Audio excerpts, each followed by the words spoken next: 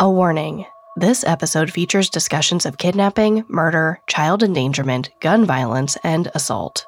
Listener discretion is advised, especially for those under 13. What can I add to a story that's been told too many times to count? It's a question I've asked myself over and over while examining one of history's most famous disappearances. A case that literally laid down the blueprint for the true crime genre. I think I ended up finding my answer. Because while everyone seems to know today's story, most people focus on the media frenzy and the wild theories. They gloss over how it inspired a law that still impacts Americans today, and became entangled with the death penalty.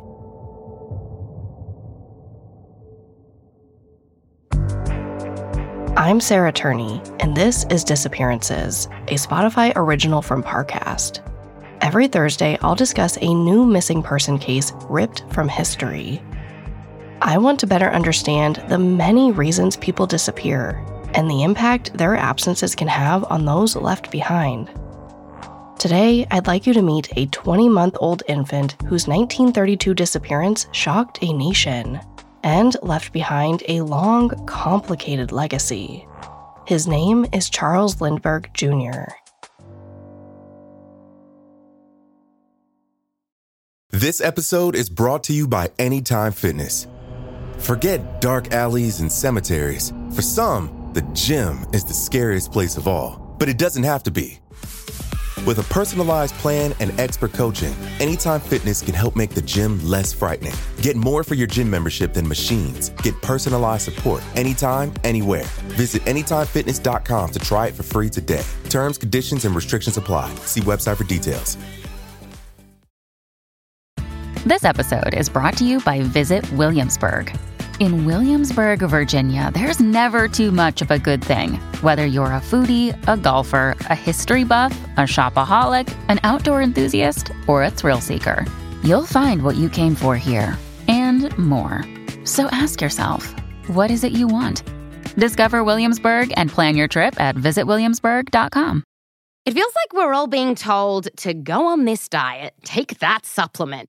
Ozempic will give you depression, but you know what'll cure that? Weed. Or you could try to balance your hormones. At Science Versus, we're like, what the f*** is going on?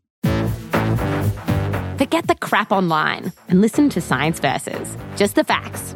Oh, and a bunch of stupid jokes. What is a ghost's favorite fruit? Blueberries. That's Science VS. New season out on Spotify soon. For those who are unfamiliar with today's story, don't worry. I'll catch you up on everything you need to know. Because to appreciate the impact of Charles Lindbergh Jr.'s disappearance, you need to understand the basics of what happened and why it was such a big deal. So much of it is wrapped up in his father's celebrity. So let's travel back to the peak of Charles Lindbergh Sr.'s fame, the late 1920s. America's on the brink of the Great Depression. The U.S. is reeling from widespread unemployment and debt. Kidnappings by gangsters, bootleggers, and organized crime gangs are on the rise. Amid so much chaos, Colonel Charles Lindbergh Sr. provides a bright spot for Americans. He's a world-class aviator and one of the most famous men on the planet. He pioneered the first solo, non-stop transatlantic flight and inspired an international interest in air travel. Think of him as the Elon Musk of his day. Brilliant, charismatic, and everything he does makes headlines. Americans love to read about his adventure and his personal life, so people rejoice when the eligible bachelor marries an ambassador's daughter, Anne Morrow, and marvel when the couple welcomes their first child in 1930, a blonde-haired, blue-eyed baby boy named after his father, Charles Lindbergh Jr. To prevent any confusion, though, I'm going to call him Buster, one of the nicknames Charles Sr. gave him. As a family, the Lindberghs enjoy most weekends at their remote mansion in New Jersey. By the time Buster turns 1, He's already showing signs of fearlessness and independence. Charles hopes his son inherited his bold spirit, and if the games they play together are any indication, he did. Buster loves when Charles tosses him into the air. He then stretches out his arms and pretends to be a plane before falling back into his father's cradling embrace, crying out to do it again. At a glance, the Lindberghs have a perfect, balanced life. But there's one ugly aspect to Charles's career that doesn't make it into every history book. When weekends are over in New Jersey, the Lindberghs usually head back to Manhattan, where Charles works on a white supremacist eugenics project. It's disgusting work, reflective of his character, ethics, and this moment in time.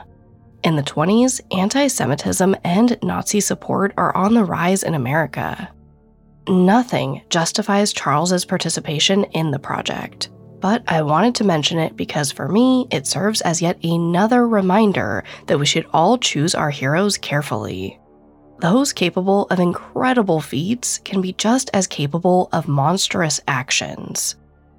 Of course, I can't blame a 20-month-old child for the sins of his father, and Charles's work doesn't play a major role in this story, aside from the fact that he's on his way back from his work in Manhattan on Tuesday, March 1st, 1932. The evening Buster goes missing. It's cold, windy, and raining. Charles pulls into his driveway in New Jersey. Buster and Anne have been home sick with a cold. They hired their usual nurse Betty to take care of them while they're sick. When Charles walks inside, everything appears normal. Quiet. Anne's taking a bath. Betty says Buster's asleep.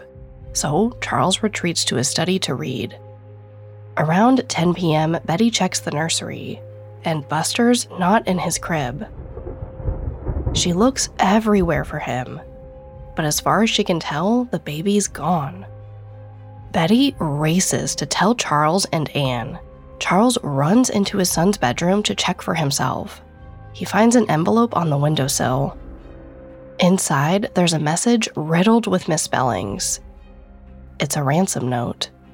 The author claims Buster is still alive and demands $50,000 in specific bills.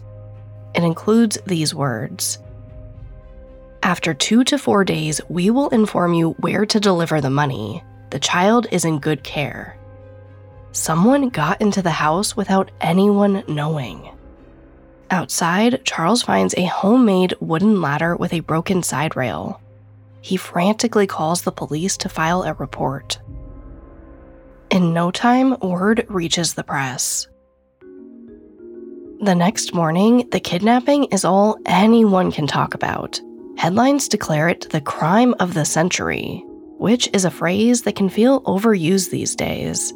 But you can let us know what you think at the end of this episode. Newspaper sales in the United States increased by 20%. Americans everywhere can't get enough of the story.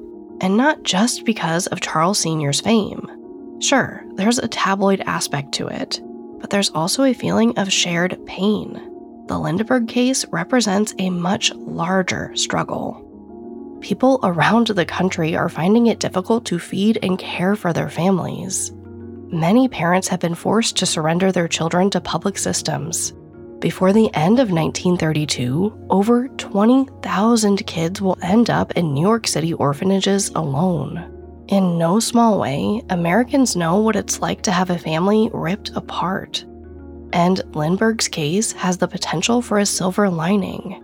Buster could still return home alive and well.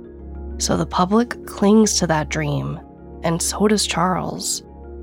One day after the kidnapping, Charles watches the local New Jersey police search for Buster. But it's not just the police looking. Because of Charles's global fame, almost every government organization in America gets involved in the investigation. Even the Bureau of Internal Revenue, the agency in charge of collecting taxes. The Boy Scouts of America also lend a hand. Despite the support, official search efforts are disorganized from the start. law enforcement doesn't have a standard protocol for how to look for a missing person or negotiate with a kidnapper. As for the FBI, they don't really exist in their modern form yet. In terms of best strategies, it's basically the Wild West. Everyone's just sort of winging it. So when night falls on day 1 and there are no results, Charles asks to take over the investigation. I'm not kidding. A pilot and the father of a kidnapped baby, a victim and potential suspect at this point, tells officials he should be in charge of the case. If he can fly around the world, he can find his son. And the cops let him do it. At this point, New Jersey state troopers mostly write speeding tickets. The police chief has no idea what to do. His officers don't have much, if any, experience with kidnappings. So officials actually depend on Charles's confidence to lead the way. And as you can imagine, things get out of hand fast. The next several months are filled with confusion and wild goose chases. The suspect list is enormous from the start. It practically includes every amateur gangster in the tri-state area and then some. Whether for attention or money, people everywhere come out of the woodwork to capitalize on the tragedy. A retired high school principal claims he's communicated with Buster's captors through newspaper ads. A bankrupt shipbuilder insists the kidnappers are keeping Buster on a boat off the coast of New Jersey. At one point, Charles even lets a bootlegger who claims to have information live in his house to help with negotiations. And those 3 examples are just the tip of the iceberg. Even the notorious gangster Al Capone gets involved. He falsely promises information in exchange for his release from jail. Before all is said and done, Charles shells out at least $50,000 to various people claiming to be Buster's kidnapper.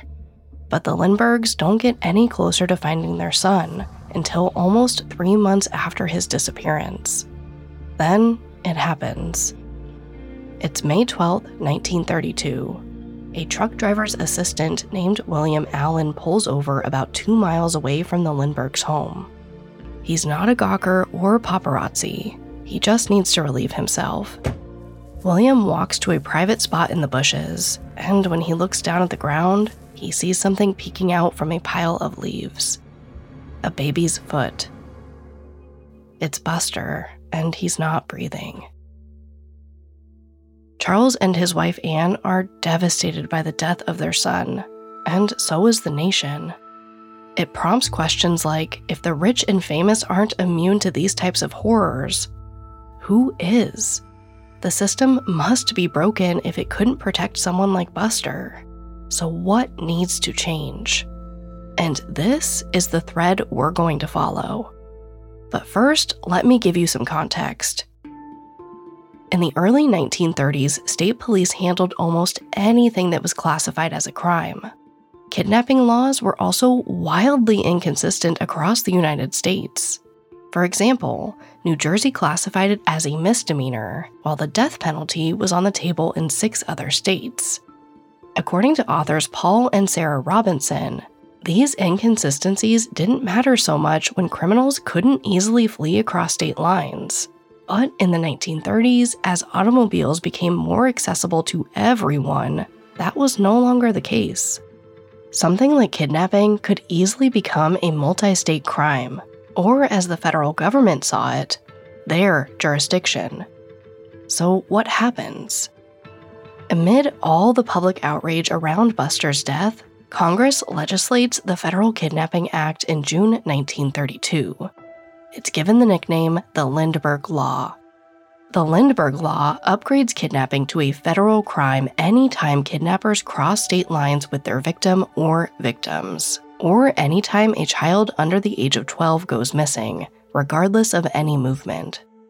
Any qualifying crime will be handled by federal agents from the Bureau of Investigation, the agency that will eventually become the FBI. The hope is this will eliminate miscommunication between local authorities. But the law has one more major impact. An amendment adds that if the victim of a kidnapping is harmed in any way, the the abductor could receive the death penalty.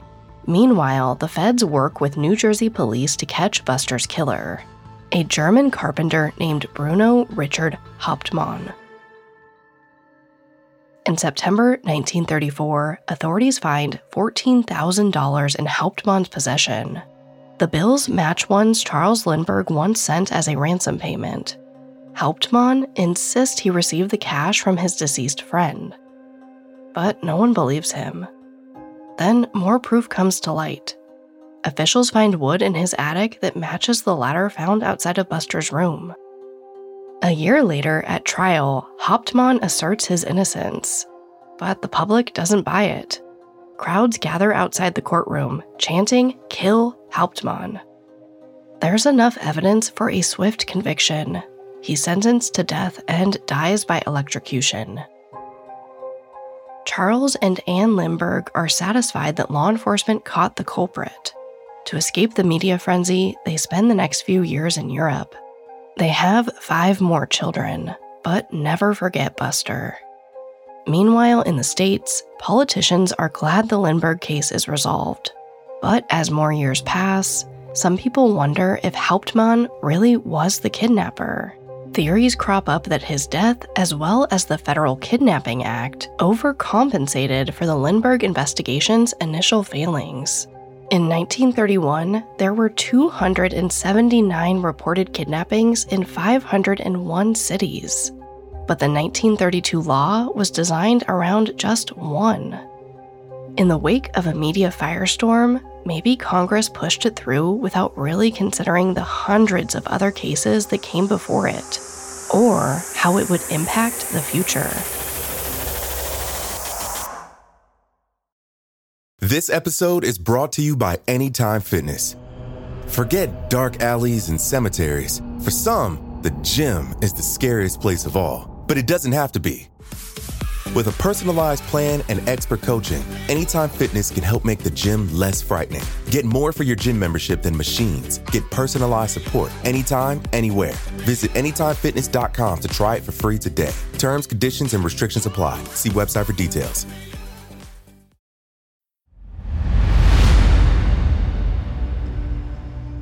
Just months after Congress amends the Federal Kidnapping Act, also known as the Lindbergh Law, its principles are put to the test in a small town 16 miles away from the Texas-Oklahoma border, Paris, Texas.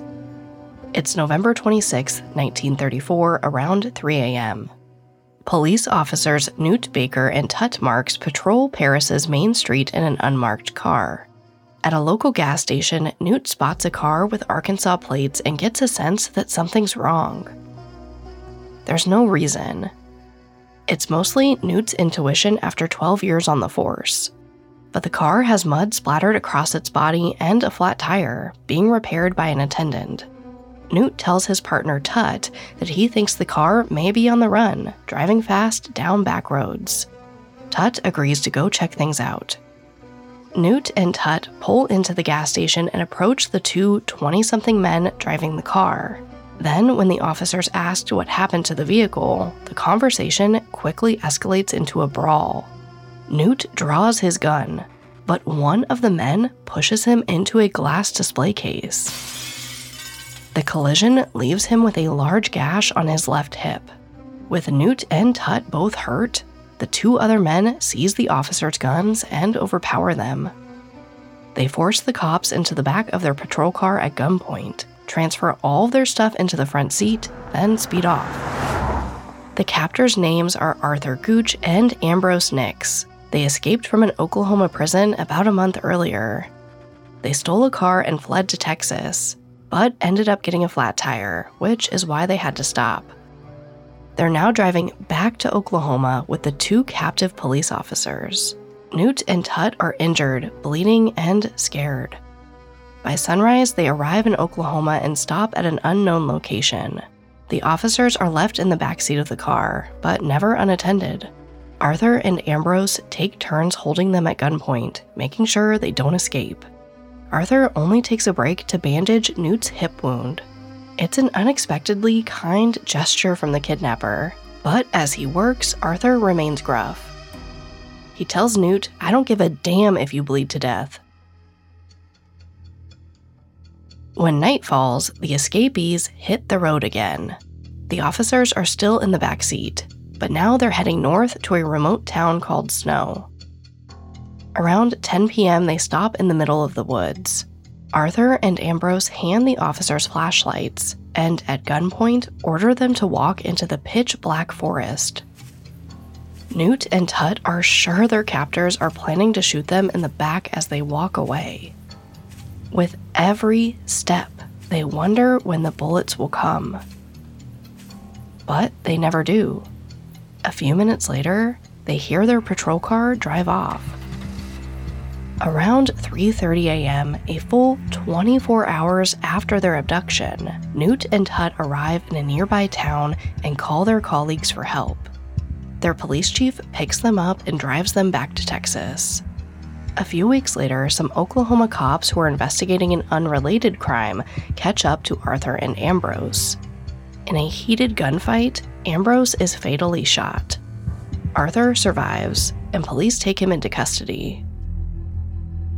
In February 1935, Arthur Gooch becomes the first person indicted under the amended Federal Kidnapping Act. As stated in the law, he crossed Oklahoma and Texas state lines with his captives. But there's a catch. Ambrose and Arthur released Newt and Tut alive and mostly unharmed, aside from the cut on Newt's left hip.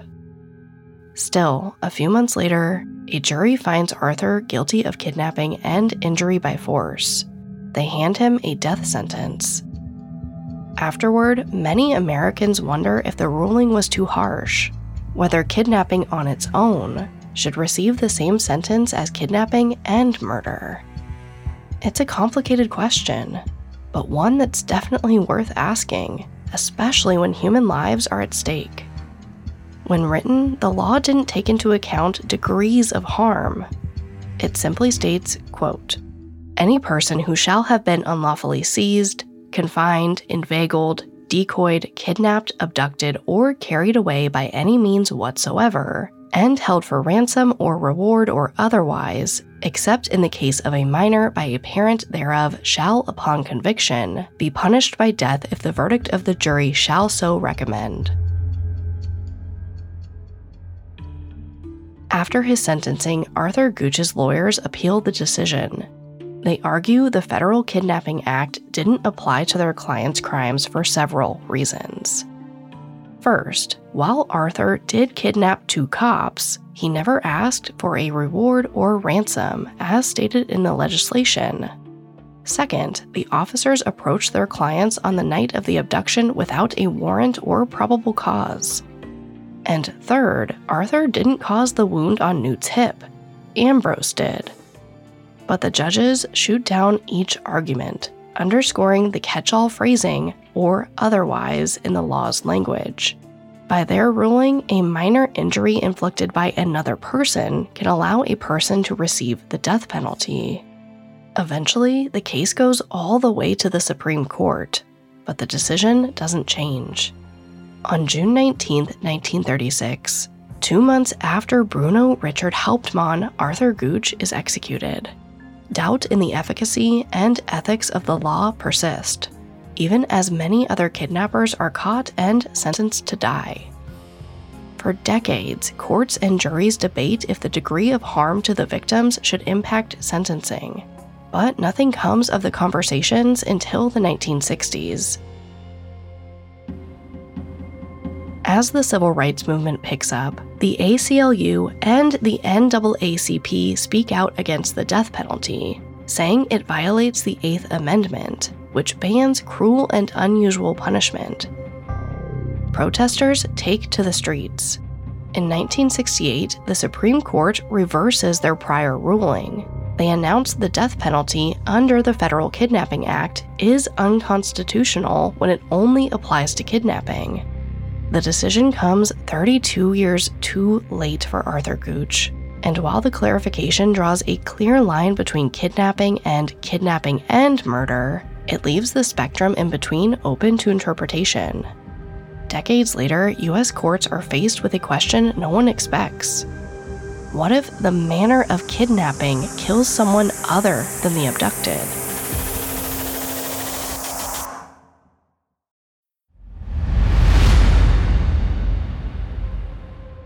In January 1996, 9-year-old Amber Hagerman is abducted and murdered in Arlington, Texas. Police recover her body 4 days later, but her assailant is never found.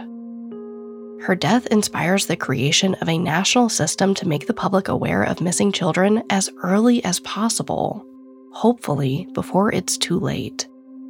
It eventually bears her name, the Amber Alert. I covered Amber's case recently on my other podcast, Voices for Justice. I really encourage you to listen to learn more about Amber's complicated legacy and how she's overshadowed by the success of a system that came at the cost of her life. It really just breaks my heart that Amber has helped so many children come home, but her case remains unsolved. But the system works so well that by 2003, the federal government pitches in funding to help all 50 states adopt the framework. Within its first few years, the initiative helps locate 179 missing children, a number that accounts for a staggering 84% of all recovered missing kids. The program goes on to provide details about missing children via radio, highway road signs, and text messages. But in 2004, Amber Alerts and the Federal Kidnapping Act become the center of a complicated and violent crime. It's December 2004. Bobby Jo Stinnett is 8 months pregnant with her first child, a girl. She and her husband live in Skidmore, a small town in Missouri. They run a business breeding dogs. They specialize in rat terriers, mid-sized dogs that share many of Bobby Jo's qualities: affectionate, easygoing, and kind. On Thursday, December 16th, Bobby Jo meets with some potential clients at her house. Around 3 p.m., the 23-year-old mom-to-be is supposed to pick up her mother from work. Bobby Jo never shows. Her mother, Becky, walks over to her daughter's house to see if everything's okay. When she arrives, the front door is wide open, and there's no sign of Bobby Jo. Then, Becky checks a back bedroom Bobby Jo uses for puppy kennels. Becky screams in horror at the scene inside. I won't be describing it in any great detail, but warning, some listeners may still want to skip ahead a bit. Becky finds Bobby Jo sprawled out on the floor, with her abdomen cut open, and her unborn baby gone. When they arrive, paramedics try to revive Bobby Jo, but she's already dead. Someone strangled her before removing the child. With clear protocols in place, the investigation moves much faster than the Lindbergh case did back in 1932. The FBI works with local police, and investigators quickly decide Bobby Jo likely knew her killer. There are no signs of forced entry in her home. Without a clear suspect, authorities concentrate on finding the child. At first, there's debate about whether the case qualifies for an Amber Alert, because technically, even after 8 months of gestation, the baby was never officially born. But ultimately, officials decide it doesn't matter. Though the circumstances are wildly different, women have C-sections at 8 months relatively frequently. Bobby Jo's child could still be alive, so it's worth using every tool at their disposal. The next day, the Amber Alert goes out. News of Bobby Jo's missing baby reaches all of Missouri and the surrounding states. Tip lines are flooded with leads, including one from an online dog breeding forum. Bobby Jo was a member. Someone calls to report the last post Bobby Jo ever wrote, dated the day before her death. She gave directions to her house, to a woman named Darlene Fisher. Darlene becomes the FBI's prime suspect, but authorities ask around and no one has heard of her, so agents assume the name is an online pseudonym. They dig deeper into the message board archives and learn that each post displays the poster's IP address. Turns out, Darlene's IP address belongs to a man named Kevin Montgomery, who lives 170 miles away in Melbourne, Kansas.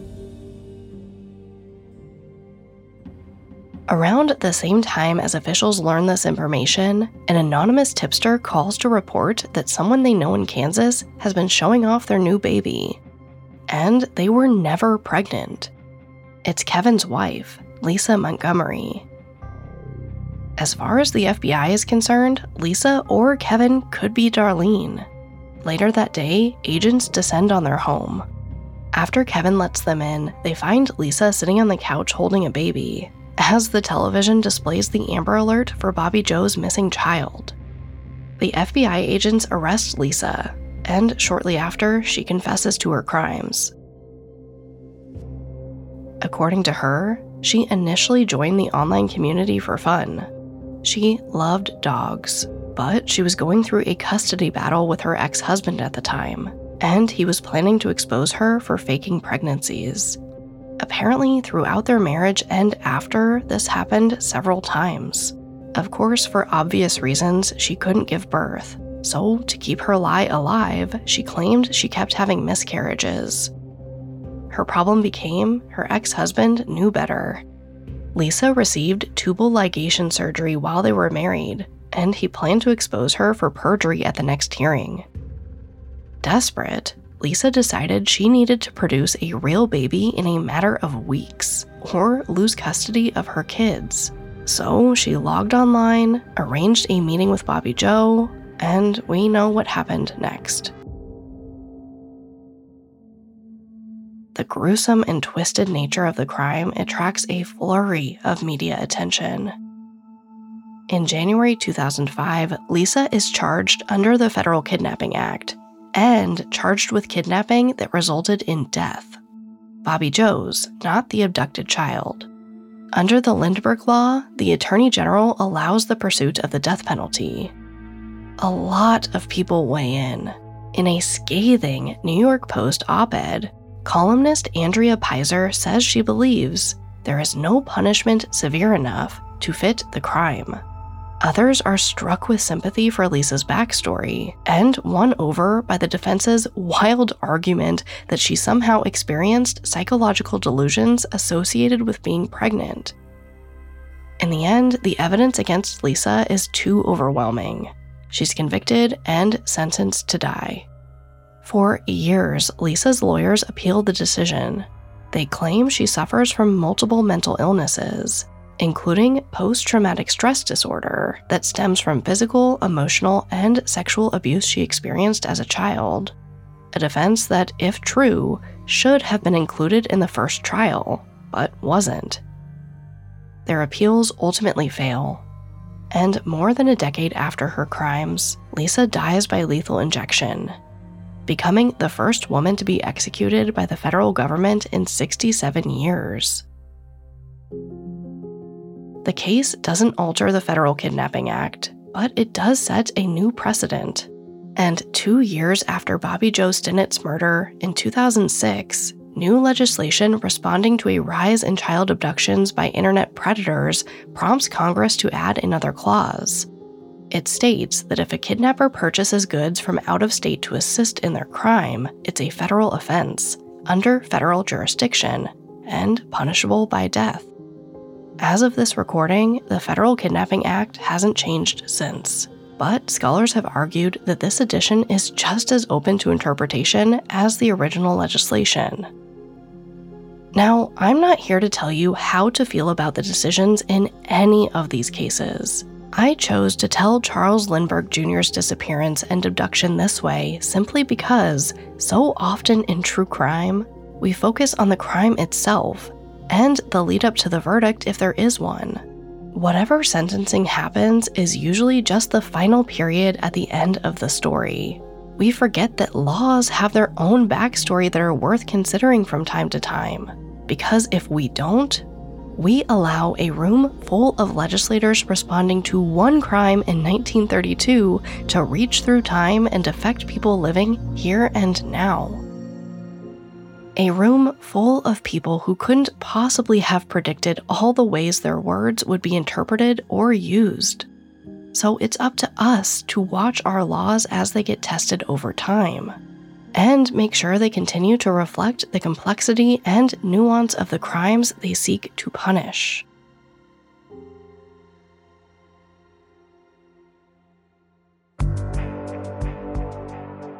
Next episode. In 2005, a district attorney disappears, and the computer hard drive that could hold answers is destroyed. Thank you for listening. In the time it took you to listen to this episode, 30 people disappeared in the United States alone. If you or someone you know needs assistance with a missing person case, please visit seasonofjustice.org. Season of Justice is a nonprofit organization that provides funding to law enforcement agencies and families to help solve cold cases. For full disclosure, I am a member of the board. It's a great resource for both law enforcement and families in order to bring closure to those impacted by unsolved violent crime. You can find all episodes of Disappearances and all other Spotify originals from Parcast for free on Spotify. Disappearances stars Sarah Turney and is a Spotify original from Parcast. It is executive produced by Max Cutler, sound designed by Alex Button, with production assistance by Ron Shapiro, Trent Williamson, and Aaron Larson. This episode of Disappearances was written by Mallory Cara, with writing assistance by Maggie Meyer and Connor Sampson, fact-checking by Anya Bayerly, and research by Mickey Taylor. To hear more stories hosted by me, check out my other podcast, Voices for Justice.